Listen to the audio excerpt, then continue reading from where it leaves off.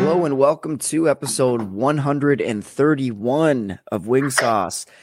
Hey, they finally rebounded. They had a couple of bad games You in probably a just row. jinxed him, Tyler. And what's that? So you probably just jinxed him with that comment.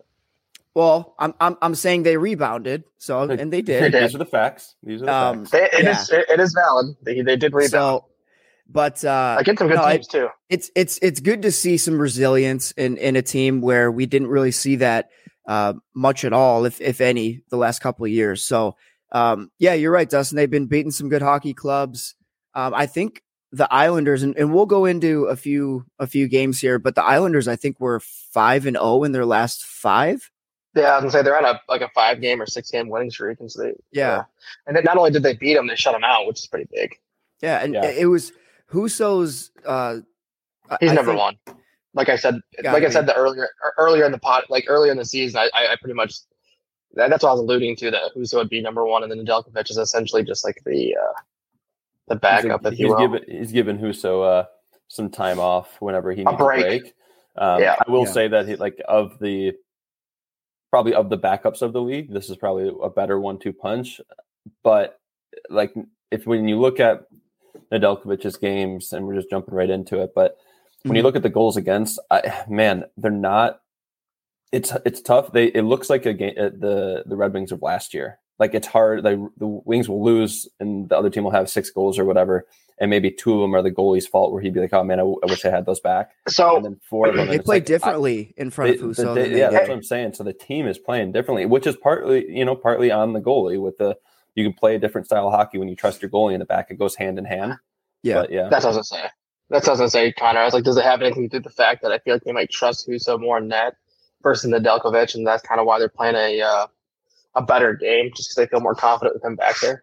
Yeah, I mean, it's almost like when you when a team gets up on another team early in the first period, and it's like 3-0 at the end of the first, and then the coach will either pull the goalie or start the backup goalie in the second. That's not always to say that the goalie's playing horrible. It's that, all right, we need to change up here. The team isn't playing in front of you. Maybe we just need a new guy in the net. The same thing goes for when they switch coaches in the middle of the season. If the team isn't performing well, you just need a new voice in the locker room. There's random things like that just making a transition to a new person, new goalie, new coach, whatever it is.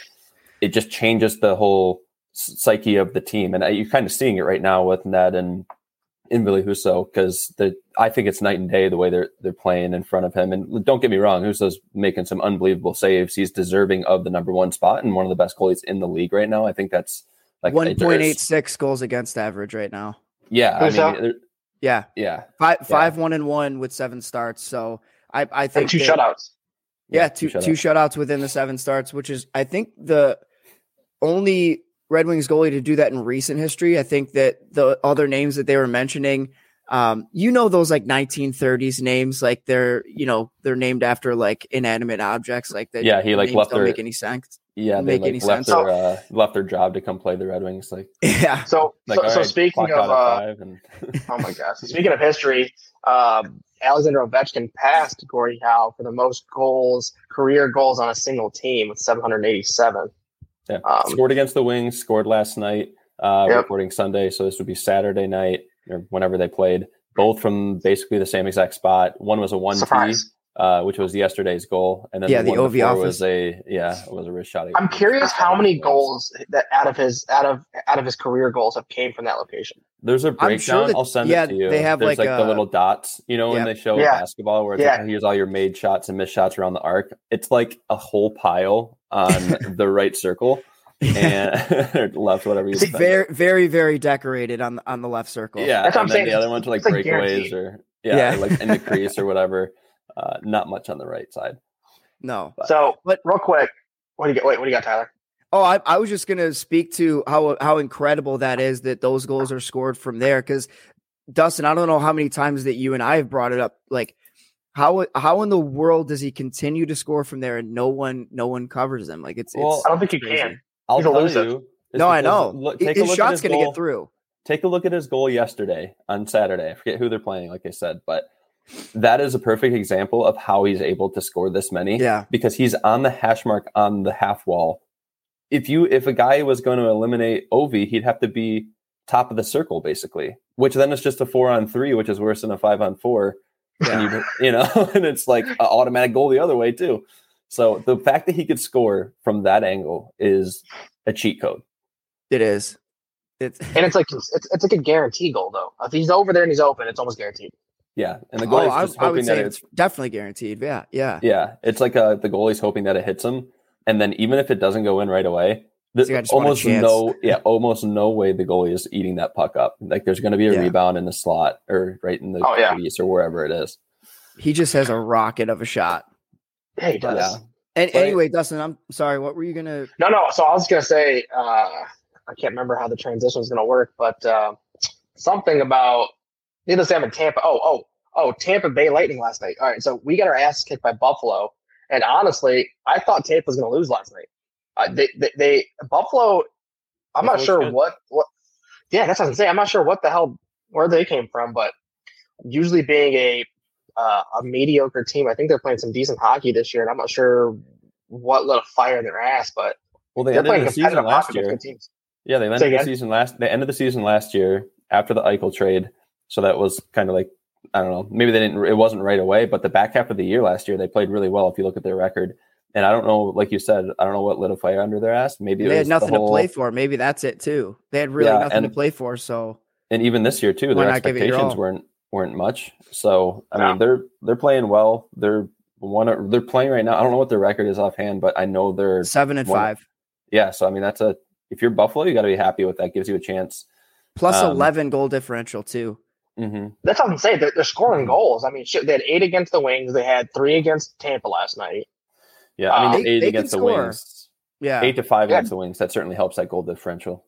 Right, the 5 goals in one game. So I did an arena tour of Amalie Arena yesterday, which was pretty cool. Yeah, I was curious I was like, are you just there 4 hours early before the game started, or do you do an arena tour? Like, I did an arena tour, so it's pretty cool. Yeah. One other thing, one of our tour guides, she had a gigantic Stanley Cup ring on her finger that she didn't talk about it. She just subtle flexed it the whole time.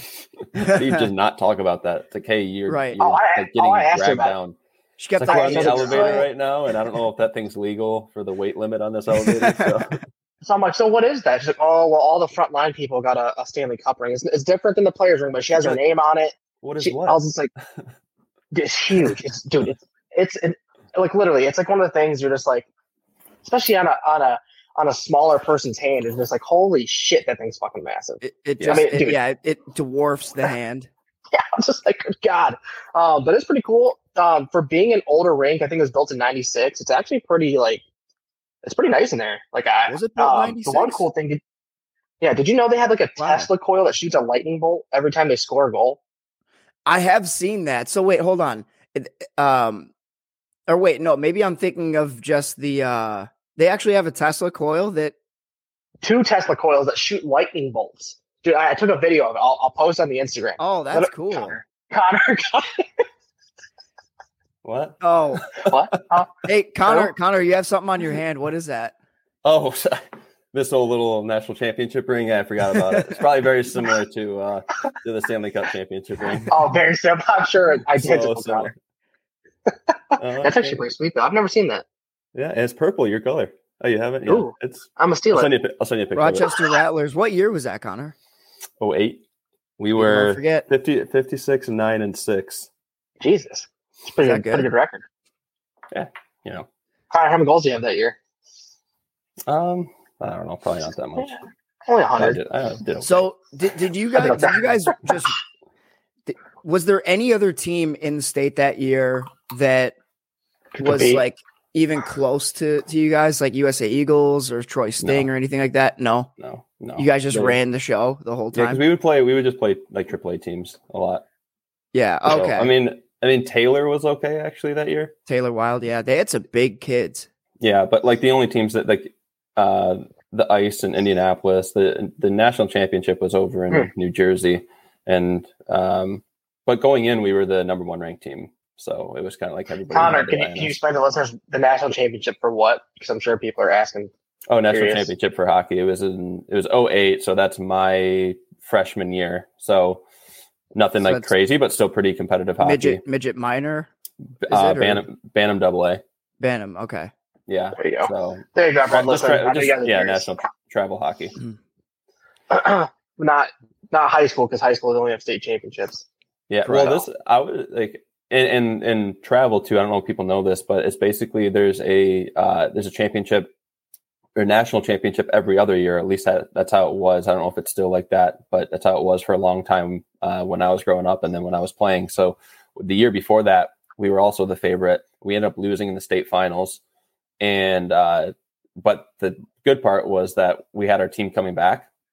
And that year when we lost, there was no national championship because that was the off year. So when we won the next year, we got a shot to go to nationals. So we got pretty lucky there that it wasn't flipped.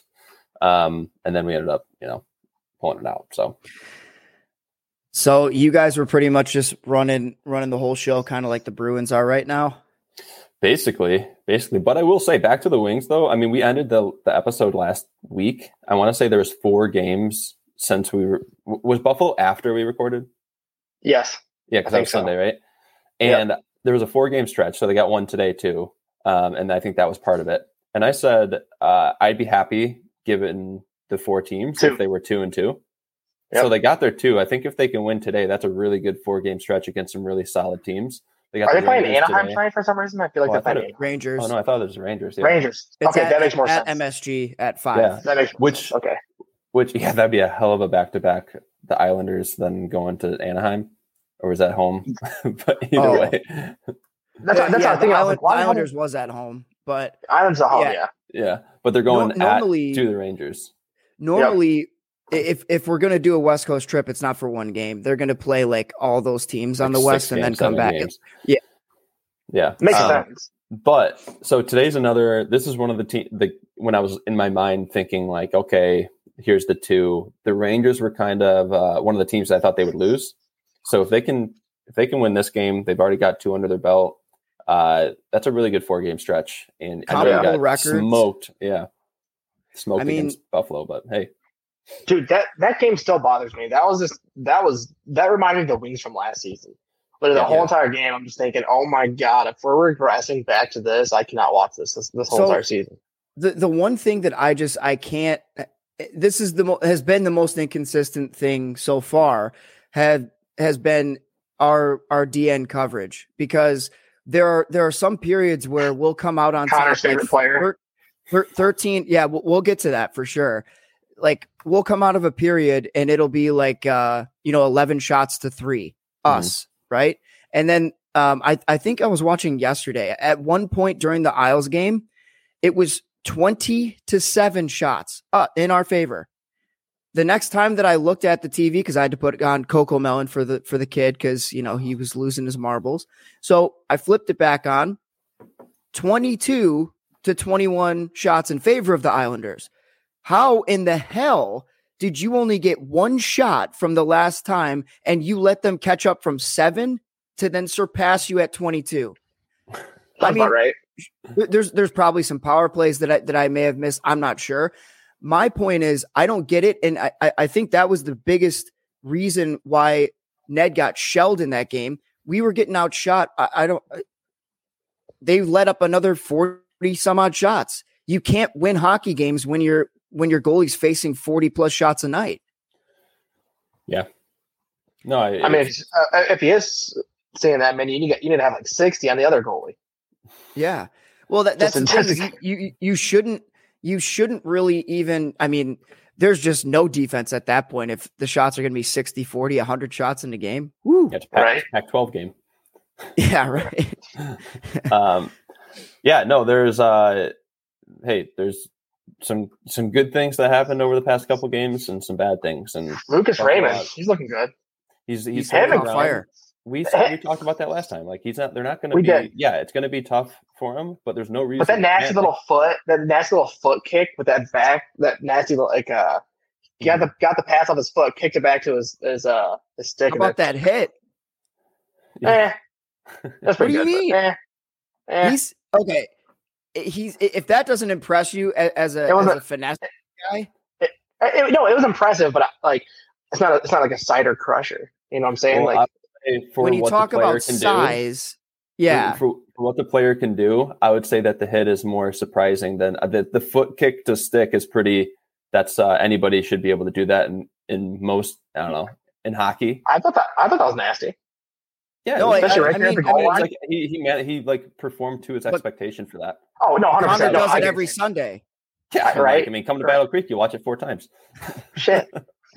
I mean, he did it all in 2008 too when they won nationals. Right. So Kubalik is looking good though. I think that's been the best pickup so far. Well, he's stepped up because, I'm hoping that everything's all right with Vrana. Still, obviously, it's very, very private with what's going on. I hope everything's okay. But Kubalik kind of joined this team to add depth in the wing. And he was slotted at third line when we had all of our lines together. And I'm like, okay, this is looking pretty good. But he's really stepped up into that role of a consistent point producer. He's right up there neck and neck with Larkin for I think they both have 14 They're tied for points. Yeah. Yep. They're tied for points, and Kubalik has, I think, more assists, if I'm not mistaken. He has more assists, Larkin has more goals, yeah. Yep. So I think that I think he's looked really good. Larkin. He's looked really consistent too. So Kubalik's feeding Larkin. There are a lot of point sharing on both those guys. And this is what we needed from our depth guys because Bert's out. And when do we get him back? By the way, it's 4 to 6 weeks. It should be relatively soon. Okay. Well, I didn't know what happened. I think he hurt his hand or something. It's funny because there was like an article that came out that actually specified what happened, which I thought was interesting because most of the time with hockey injuries, it's like upper body. Yeah. So then after that's what it is, upper body. But I'm pretty sure he hurt his hand or something. Maybe broke a finger. I don't know. Yeah. Yeah. Well, on paper today. Well, actually, have you guys been noticing that we're like literally the worst team in the league in faceoffs? Yeah, they talked about that. So I was going to bring that up. I was going to bring that up. So in the last game, not the last game, the last game I posted. So that was against, who was that? The Capitals, I think. 3-1. It was 30%. I think we're at faceoff percentage or something low like that. Or like 35. It was like 60% to the Caps and then 30% to the Red Wings. That is fucking horrendous. Yeah. I mean, and the fact that we won that game is even more surprising. I know. I mean, face-offs are not the end-all, be-all, but you gotta not be the worst in the league. No, but Tyler, think about if you're losing every face-off in your defensive zone. I mean, that's I agree with you. I'm saying that like you don't need to be like the best team at face-offs in order to be like a winning team. It helps. No, but you can't be the worst. 100%.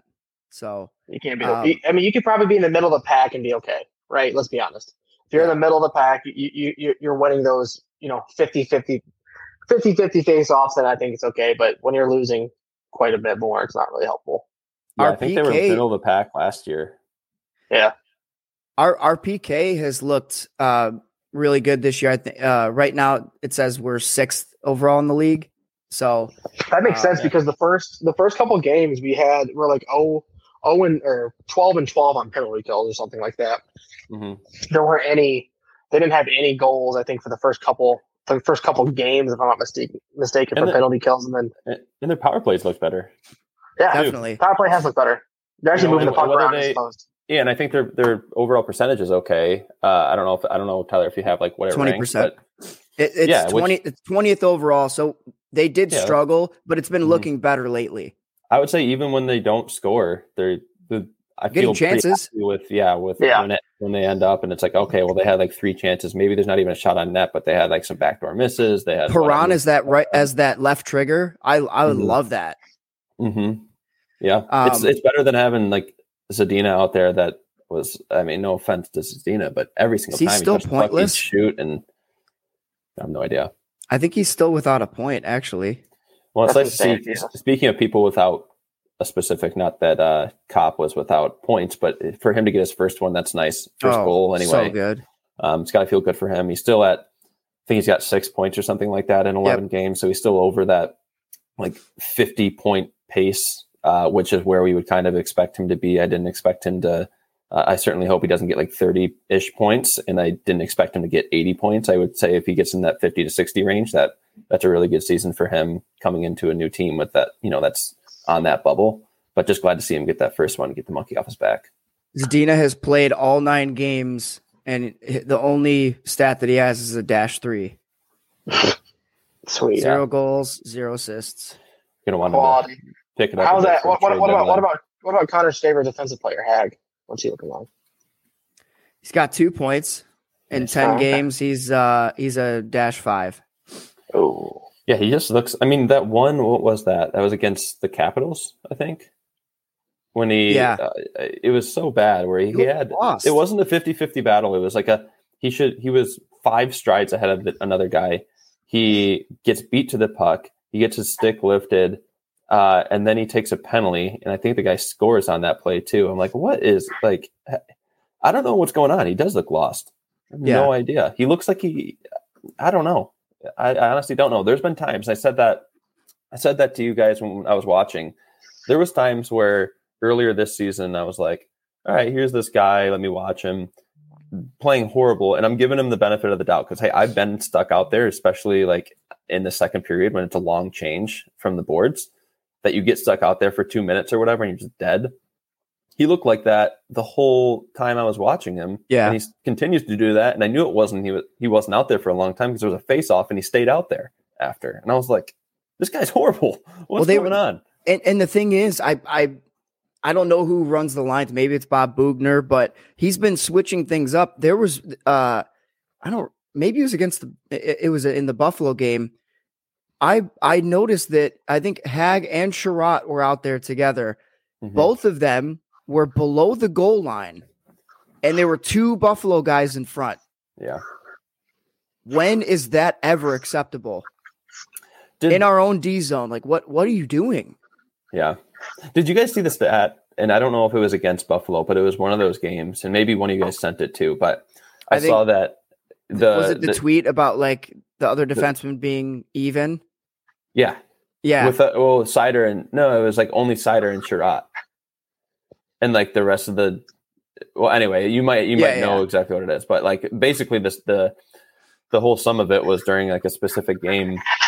The rest of the D-man were like -5 or whatever, and then Seider and Sherratt were either even or +1, and I don't know, Tyler, if you're trying to find it, but it was pretty eye-opening in a positive and a negative of how clear-cut our top D pair are. Well, I think we've talked about that, though. I think we've talked about that numerous times. It's like, Seider and Sherratt are defensive. That is a top pair defense pairing on any team, essentially, in my opinion. And then you have it's just nice to see the like in a game where you get smoked. You're like, here's some clear-cut plus like minus evidence proof. Yeah, evidence proof of like how different the pairs are. So this is the exact stat here. Seider, Sherratt, Mata, and Hronek all had a combined of they're all at even, and Hag and Lindstrom combined for a -6. Ouch. So that's pretty damning evidence that you're not doing something right. There's something. Damn it, Hronek, making yourself a little bit better on defense. I can't really talk shit about you. He's +6 this year through 11 games played. He's playing well. We talked about that a couple games ago. Yeah, that so far he looks better. There's always some dumb plays, but that is the okayness that I have with Hronek, and that's what I said last year. You can't be dumb on a team that's bad and a team that's losing. If you want to be aggressive and pinch or he's got to have an anchor defenseman. You got to have an anchor, and the team has to be playing well enough for other people to read and react where he's going. If he's going to be in the O-zone, there needs to be someone that drops back.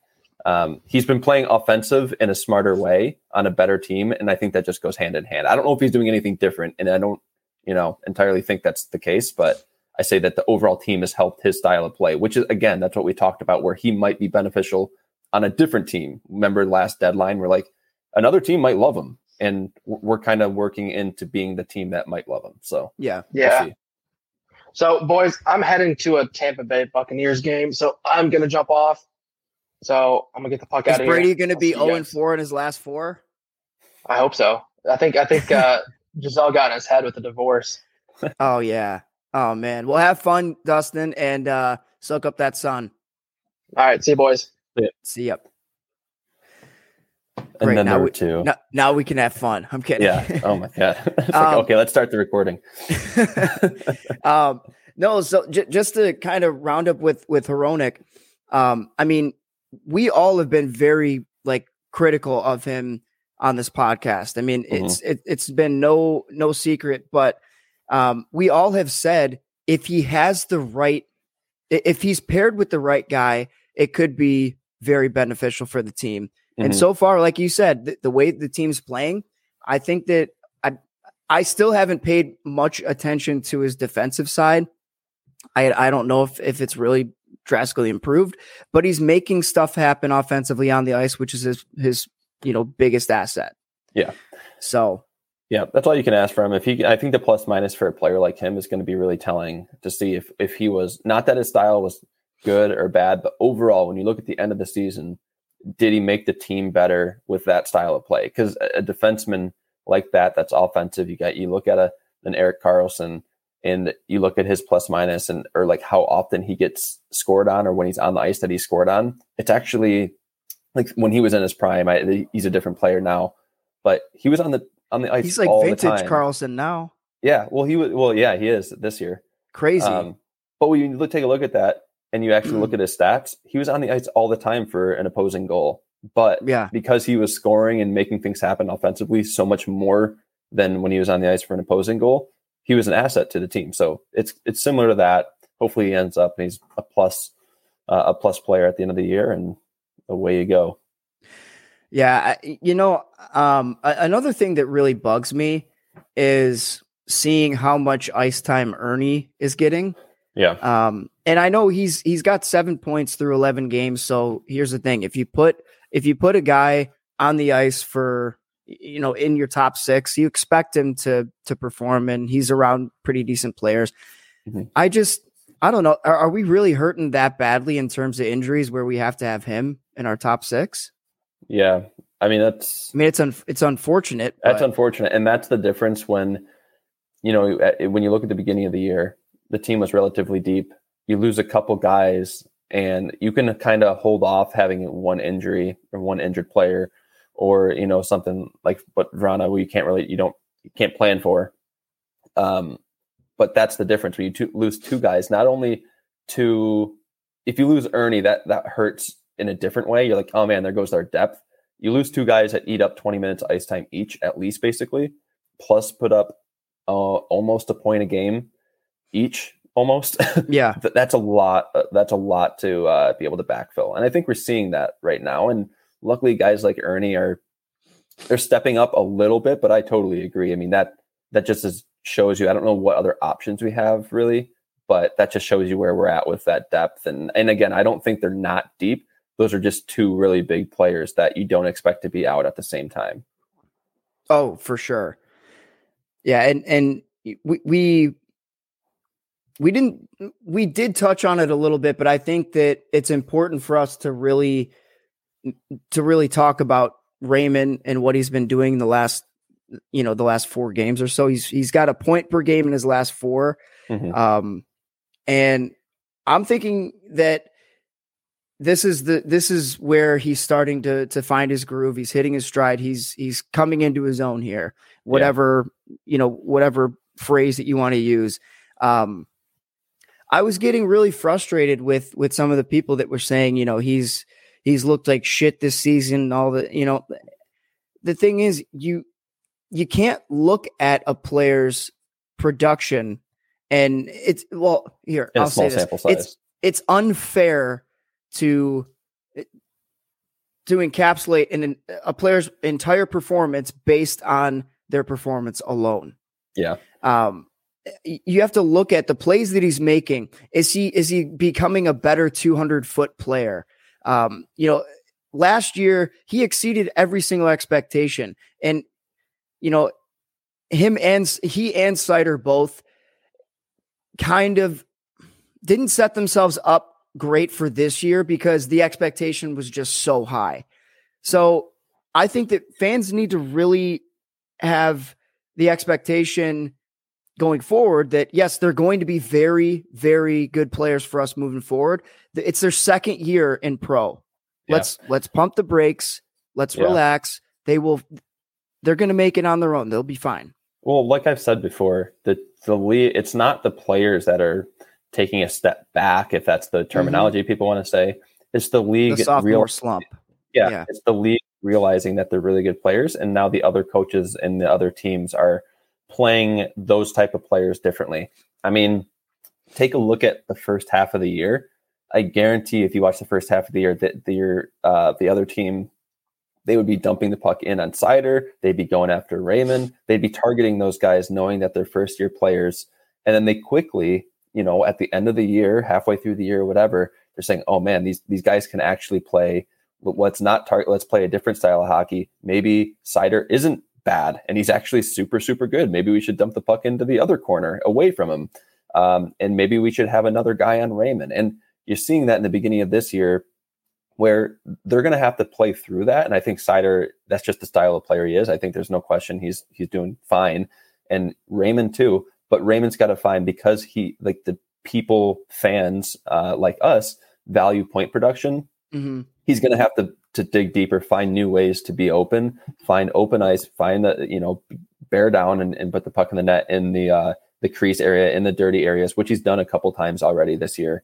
So I don't see any question marks, really. It's just taking a look at him saying, okay, I need to change my game and adapt to the way that teams are playing against me. And so far, I think he's done a really good job of that, because there's two ways that it could go. He could either take a step forward, or he can take a step back and not know how to figure it out. And that's really true. That's when it becomes troublesome, if he looks lost out there. And so now that I'm into coaching, right? I've been coaching lately, and I'm trying to think about it from this perspective. If I'm a coach in the NHL and I'm facing a young, hungry, fairly talented Red Wings team, and who is the crux of this team?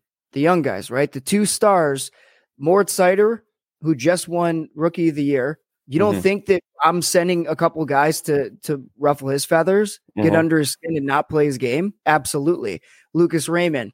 Okay. Where were all of his goals being scored last year? Where were his opportunities being created? How can I take that away? Yeah. So it's just like that.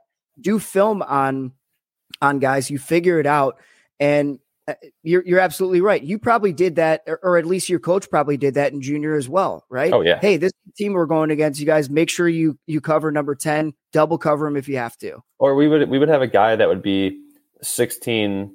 We'd have a defenseman that would be 16 committed going to, let's say, like Western or something like that. Yep. Okay, well, we have guys that are 20, 21 years old. I mean, our coach was like, hey, guys, when we get to the red line and you see that 16-year-old, dump it in his corner, put it high so we can't get to it first, and run him through the boards, because then you let him know, like, okay, you're not playing with your 15, 16-year-olds anymore. He's going to be turning. He's going to be getting the puck off his stick. Big boy hockey. Yep. Right. And until he can prove that he can handle it, which I think Seider and Raymond's different because he's a forward, but until they can prove that they can handle it, then you keep doing it. And Seider's proven that, he can handle it, and the teams are going to go against him a different way, because what they were doing before isn't working, because he can handle situations like that.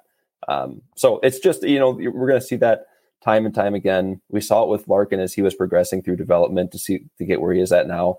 It's a learning curve. You're playing with different players basically every year. And the team's different every year. So that's how the good players become great, is they can adapt to those situations and just continue to progress. And that's, excuse me, that's actually one of my favorite things to bring up about Larkin. The people that always just, shit on him about, he always played, he always played around good players, Datsyuk and Zetterberg. Well, his best season that he ever had was 2018, 2019, when Zetterberg and Datsyuk were both gone. Yeah. It doesn't. He had 73 points in 76 games. Yeah. So, and he was playing with those guys. So let's just get it straight. He wasn't playing with he wasn't the Michael Datsyuk. Bunting. Well, he wasn't playing with those guys as they were in their prime. It's not like he was playing with perennial all-stars for year over the past couple of years. But don't get me wrong, they were still really, really good. I think what he learned from them on and off the ice was more valuable than what they did for him on the ice, in my opinion. And I think you'll hear Larkin say that too. But when you're right. And I hear a couple different things. Okay, he's not scoring. He's not getting that point production. And then they talk about like, okay, well, in my point of view, when he wasn't getting that point production, like his sophomore year or whatever, that sophomore slump, I look at the style of play and I was like, he's playing very well. Is he getting the puck? Is he like getting those chances? I still think he's getting chances, but he's not getting the puck in the net, or his guys aren't burying for him. And those guys were like, yeah, well, it's about point production. Now I'm like, hey, well, he's averaging over a point a game, and he was basically at a point a game last year and in 2018, 2019. Like his points are there. Like, what are they going to say now? I'm just waiting for the next thing. I think he's playing super well. I think he's playing how he's played always, and now his points are backing him up year over year. Last season, the 21-22 campaign would have been his best season to date if he didn't have that injury that took him out for the remainder of the season. He had 69 points in 71 games. That is as close as you're going to get to a point per game. Yeah. If he keeps this up right now, what he's doing, I don't care what people say. They can say that he's overpaid. They can say whatever they want. He's going to and should sign a massive deal. When you look around what other guys are getting that are doing the same thing as him on a team that's progressing, on a team that's been bad and that has the money and the hometown kid, and he could take a deal if he wanted to. That's up to him. If I was him, I'd take every single penny that I could, and he should get that when you take a look at what other guys are making. Yeah. I mean, the good news is for a while, Connor, we were wondering, excuse me, I don't know what's going on with me this morning. Got to have another cup of Joe. Mm-hmm. But for a while, and this is some years ago, I'm not talking about right now as a Wings fan. Yeah. When the Wings were spiraling out of control, we were like, okay, how far are we away to getting a consistent at least one player per night that we can rely upon? Yeah. Dylan Larkin has not only filled that role, he's taken that C and he's run with it. Like he is the guy for the Red Wings. Yeah. That you can rely on night in and night out. Right. And that's what I think that when people are going to talk about like, oh, I think he's massively underpaid. And I think that the deal was fine when they made it. So it's no question that I think right now he's underpaid, but I think you got to be happy either way. People are going to say that whenever he does sign, he's going to be overpaid.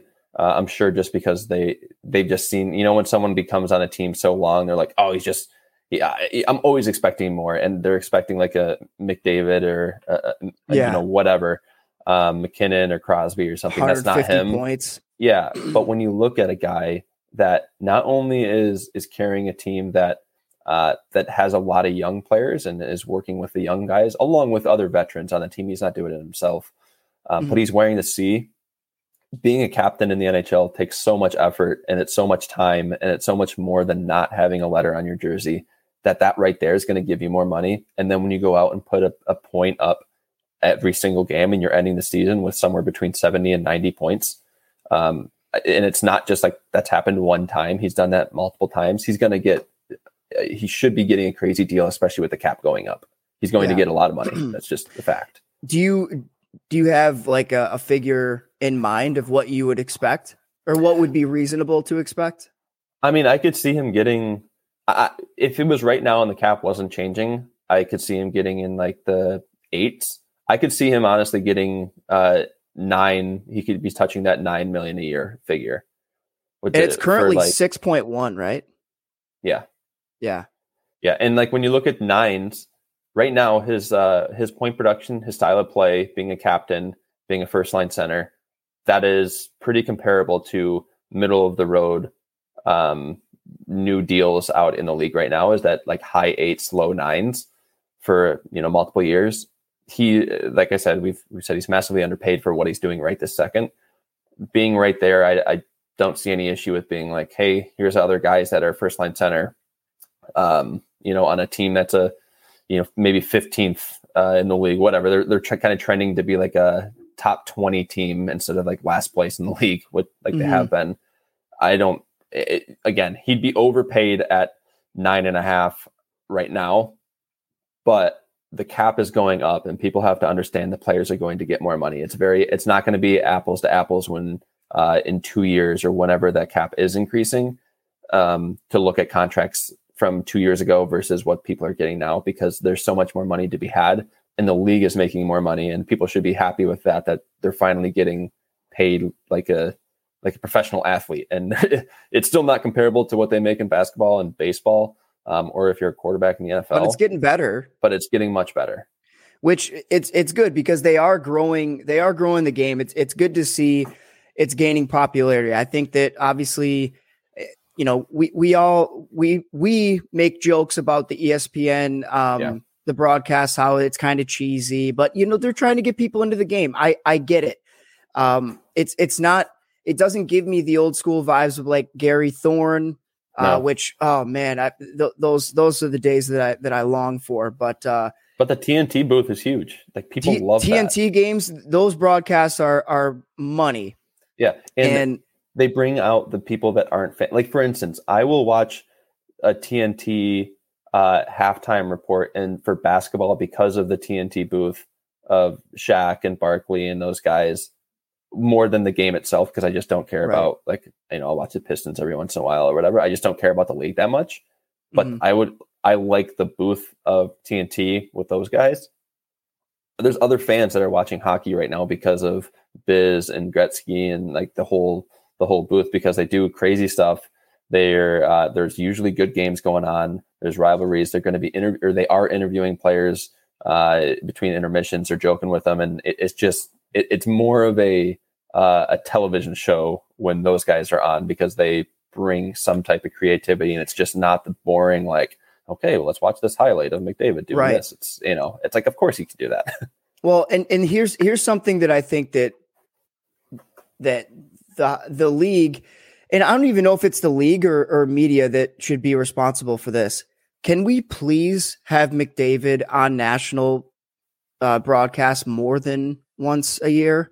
Well, please? Didn't McDavid just play Crosby?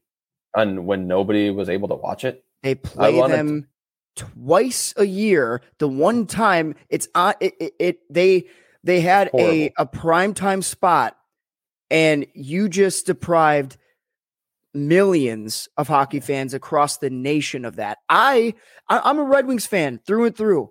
I want nothing more than to watch Crosby versus McDavid. Yeah, I know. It's infuriating. I think they played Monday. Was it Monday? You'll have to double check, but either way, I think so. When they do it, I cannot believe that it's so elementary that I have to tell the league that, hey, just to let you know, there's going to be a Monday Night Football game. Oh, and just to let you know, there's the World Series going on. So if you think you wanted like your massive audience to watch Crosby and McDavid, maybe don't pick the days that there's other massive sport things going on right now. Yeah. And if you were going to do that, maybe make it on like a channel that I could actually watch it, and not something that's like ESPN Plus that I need a subscription for. It's ridiculous that there's people that need to tell them that. So like I said, I'm not sure if this is the league because of scheduling or if it's the media because of scheduling for their broadcasts and whatnot. Whatever it is, they need to come to one meeting together.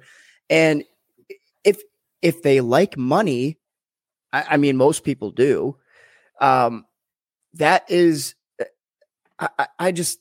How do they not have that as a Wednesday night hockey? That's what I'm talking about. It's like unbelievable. That should be the number one. You should have a list of top 10 games that expected X amount of millions that we're going to make just from this spot alone. Yeah. And I get it that there's the media side and like the scheduling side. What they should have is that, hey guys, congruence.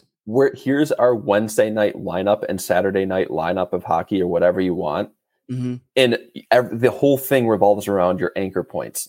And Crosby and McDavid on prime time on a Wednesday night TNT broadcast should be an anchor that other games are scheduled around. That should be the primary. It shouldn't be like hey, throw that on a Monday night when there's Monday Night Football going on. Like Monday Night Football gets freaking a billion people watching. I know, night. But here's a question, and this is just a thought. Do you think that the NHL is too damn proud of an organization to say like, oh, I don't care if Monday Night Football is on. We're going to schedule this game. Who cares? People are going to watch it if they want to watch it, which I think is an awful business way to look at it for business. But do you think that that's a possibility? I don't think so, because everybody knows that football is king. The only thing that's 100%. different with this is that you have like 2 Canadian players, and they know that the entire nation of Canada is going to be tuning into this and not tuning into football. But you already have the Canadian market. And I know this is a bad business model. Like, you want to retain viewers, but you also want to grow viewers. And the US is untapped right now, basically. Yeah. Like there's so much room for growth, and they missed an opportunity there. I don't think they're too proud. I think baseball is. Baseball makes mistakes every single time. They don't do anything that is. We're America's pastime, dude. Yeah. You're like quickly going downhill. And not realizing it. The fact that they don't have, like, I can't find a highlight for baseball right away, or you can't watch baseball highlights without it being verified by the MLB network, or that they have the award show, like, as the national championship in football is going on. And like, they do things at the worst. The Hall of Fame ceremony or the induction will be, it'll probably be like during the Super Bowl. That's how bad they are at doing stuff. So Connor, you know what it used to be? And I know we're approaching, getting close to an hour. So we'll get a couple more topics and then wrap up. But what it used to be for me, and I've never been a huge baseball fan. I have fun playing it. I never had the patience to watch it. When I was younger, I still knew which teams were in the World Series. I still knew what the series was at, who won the World Series. Now, if I didn't follow Barstool Sports, I would have no idea who is in it, what the series is at, and who won. Well, the Astros just won, right? Yeah, MLB should be saying, like, sending a bottle of wine and like a handwritten note thanking Barstool to be like, hey, the only reason that you have 20-year-olds watching this right now, or like people under 60, are because of you guys, and like you're on Twitter and Instagram. Like they're one of the reasons that I'm on Twitter right now, because there's so many personalities, and I like to be in tune with the sports world. That's just how I'm a fan of sports in general, and I have my favorite types of sports, and obviously hockey being the top one. But I'm right there with you. If they didn't have the personalities and like the live streams and all of the highlights and everything on the World Series, I could not care less about it. It would mean nothing to me if the Astros or the Phillies won that game. Yeah. And the one thing that I did find funny, actually a couple things that I find funny. Every time that a player leaves the Tigers, they find success. Nick Castellanos, he plays for the Phillies. I thought he was a great player when he was on the Tigers. He was one of my favorites. So when they won the game, he lifted his shirt showing no wires. Yeah. I thought that was pretty gutsy. That was pretty ballsy. I like that. But speaking of like not really caring about a team, the Toronto Maple Leafs, I feel like we have to bring them up. I truly do not care about them, but I love watching them struggle. And I don't feel bad about saying that. I don't. And it's strictly because of the fans. That's literally it. I did see John Tortorella. I don't know if he coached, if he used to coach Sheldon Keefe as a player. I know he's coached against him in the league and everything. The last person that I expected to defend Sheldon Keefe would be John Tortorella pre-game to when Flyers were playing the Leafs. Yeah. And he said, all you media guys, like, you don't realize what he's done for that organization. Like, Sheldon Keefe is a good coach. Okay. They are in the fishbowl. Their top players are not finding how they typically play in the playoffs. I don't know what that is. People were saying, "Oh, is John Cooper a good coach?" Of course he is. Yeah. Their players weren't, they couldn't figure it out as soon as playoffs started. But what in the hell do you think is happening with that organization right now? I know that there's some injuries going on, especially with their goaltending issue and whatnot. But What is happening? What are you seeing? I see a bad start. I've seen an okay last couple games, but it's definitely goaltending. I feel like it's been goaltending for Toronto for the past couple of years. And on the defensive side, yeah, it's really that. It's the same thing. That's their same team. They have a ton of money up front, paying for the big name guys. The only thing that I see different this time is they're not running over people in the regular season. And maybe this is something that, like, if they can get in the playoffs, which I'm assuming they will be in the playoffs. Well, they had a similar start. Pardon me. Similar start last year, right? Yeah. So I'm not saying it's time to hit the panic button. I'm not saying Sheldon Keefe's on the hot seat. I'm not saying that that Kyle Dubas, should be fired or anything. I'm just saying there's something going on with this core group, whether it's Matthews, whether it's Marner. I don't know what the issue is. I'm not in the locker room. I don't know. I'm not in the inn. Yeah. But there's something not right about the level of talent on this team. And maybe you're right. Maybe they do need to get knocked off of their pedestal in order to kind of find their groove and start shaking things up. Yeah. And hey, like, they get one. I'm looking at the standings right now in the Atlantic Division. They get one win and they're tied for third. Yeah. And the Lightning lose. Like, they're right up there, back with 16 points, and they're in second place. Yeah. There's such a jumble right now. And that's why I'm a little worried with the Wings, because they're in that jumble. And I just don't think that they have the capacity to hang with some of these other big boys yet. I'm hoping that they can hang on. Time will tell. Time will tell. Yeah. It's. I would feel more confident as, like, a Maple Leafs fan that I would be able to hang long term with the point production of the other guys versus, like, me as a Wings fan right now. I'm not saying it's not possible. It's just the team's so new. I don't know enough about them yet. Yeah. But I love what I'm seeing so far. But yeah, I don't know. Well, time will tell for the Leafs. It'll be really interesting. It's going to be really fun to watch as a hockey fan. And who knows what happens, what will happen, I guess. Well, but I will say that I have Tavares on my fantasy team, and he's lighting it up. He just had a hat trick the other day. I have yet to lose. So actually, that was going to be my next point. I was going to say, if Dubas is in trouble, I think we should just award Connor right now. We should just give him the trophy because he's running away with it. Not only is he beating opponents, he is like beating them by double every week right now. And this is Sunday, the last day of the matchup. Connor right now is beating his opponent 347. Let's call it 348 to 228. Yeah, and I think, and it's hard because I look at other guys, the other teams in the league. I don't know if you do this to be like, okay, I won this game. How would I have won against other people, just to make sure that my win wasn't a fluke? I do that every week. Yeah. Yeah. And I think I would have won against everybody every week. I'm loving my team right now. Maybe one week I would have lost against somebody, but it would have been really close. Still rolling with the points for when you look. I don't know if you do that too, where you look at points for and points against, but the team's playing well. What can you say? That I won last year, so I had to show up this year, and I feel like so far I'm doing that. Well, a lot of hockey left though. Did you see Foe's younger brother this week? Yeah, he's at 355 right now. I know. I saw that he had a big day yesterday. Oh my.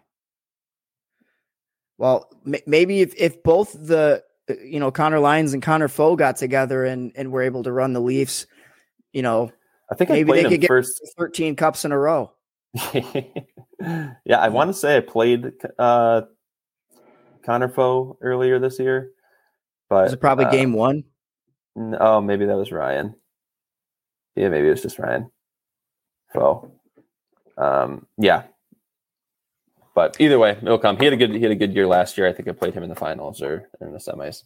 Yeah. So, but yeah, I had to bring it up because it truly is crazy. Like when we had Hugh and Justin over last night, Justin's like, how's my fantasy team doing? I'm like, dude, I'm beating you by like 30 or something like that. But some of the guys on his team, I'd be like, I wouldn't be shocked if you had a big day, like a big Sunday.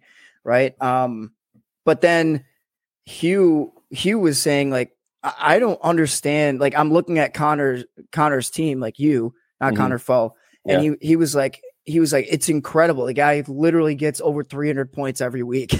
I know. I don't know what's going on. The guys are playing for me. They love the voice in the locker room. They love it. Hey, don't change anything up, coach.